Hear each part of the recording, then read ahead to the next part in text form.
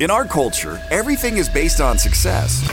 But what is success? Who defined it? Who decided that success was the goal instead of fulfillment? What happens if we shake up that definition? What if we make our own definition of success?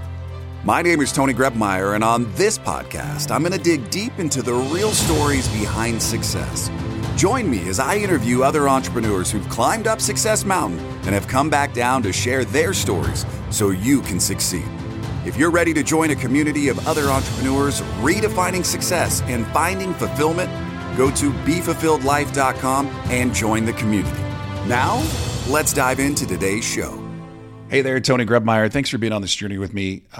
Previously, I was working hard to get 50 episodes recorded before October 15th and turn them into a book that I wanted to hand to my boys, Ethan and Owen, as a gift to kind of share my 50 life lessons on planet Earth.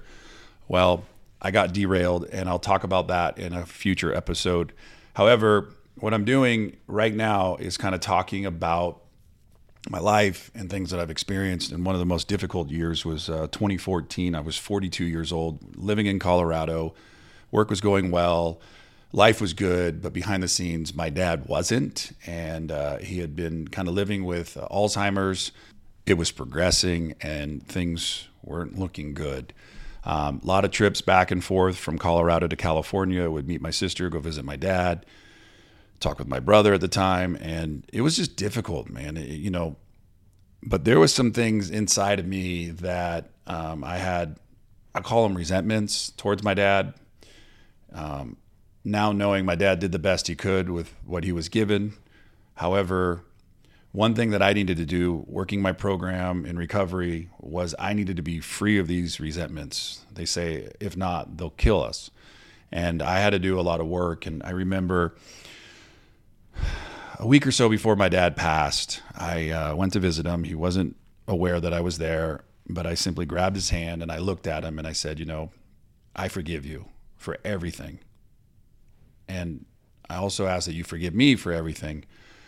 And I could elaborate on all of it, but the details were really just between my dad and myself.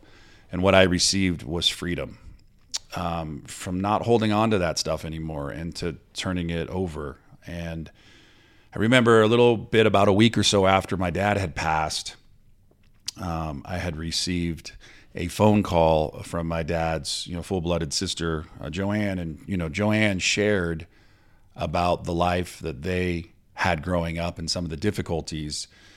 And it just brought even more freedom to my heart, knowing that life wasn't easy for them.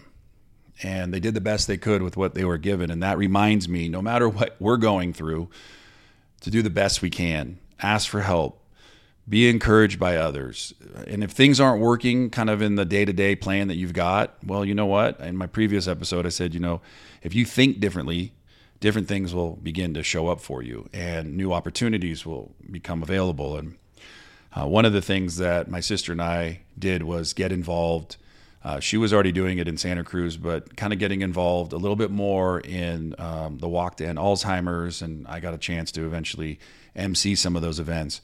But it showed me that no matter what you're going through, sharing your story with others can help other people, and it'll also help you at the same time.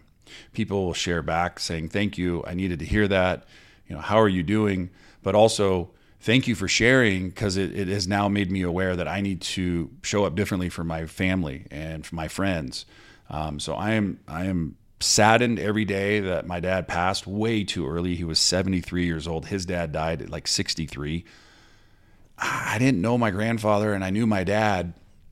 And I'm really honored that through the process, I was already close to my sister, but it brought us even closer. And we were able to kind of go through the process together. And my wife and my kids' support and my family support really helped us through these difficult times. But it reminds me, no matter what you're going through, don't go through it alone. Raise your hand, ask for help. And it's amazing how your friends are like really there and wanting to help, but you can see a post on social media and someone passes and you're like, I'm so sorry for your loss. My condolences to you and your family. I had friends that did that, and I had those same friends do even more. They showed up at the memorial, they wrote letters, they encouraged me, they asked. there's so much that we can do besides just the, hey, I'm so sorry for your loss. And I'm grateful to my friends and my family members who really have stayed the course and know that, losing my dad was huge. I looked up to my dad, and I'm grateful for the life that he gave me and my sister and my brother, but also all the lessons he taught me, what to do and not to do. But thank you, Dad, for being one amazing father. I love you. I miss you. I think about you all the time. And until next time, no matter where you go, make today the absolute best day of your life. Thanks for listening to today's show. But before you go, let me ask you a question. How would you like to be the architect of your journey in this game we call life?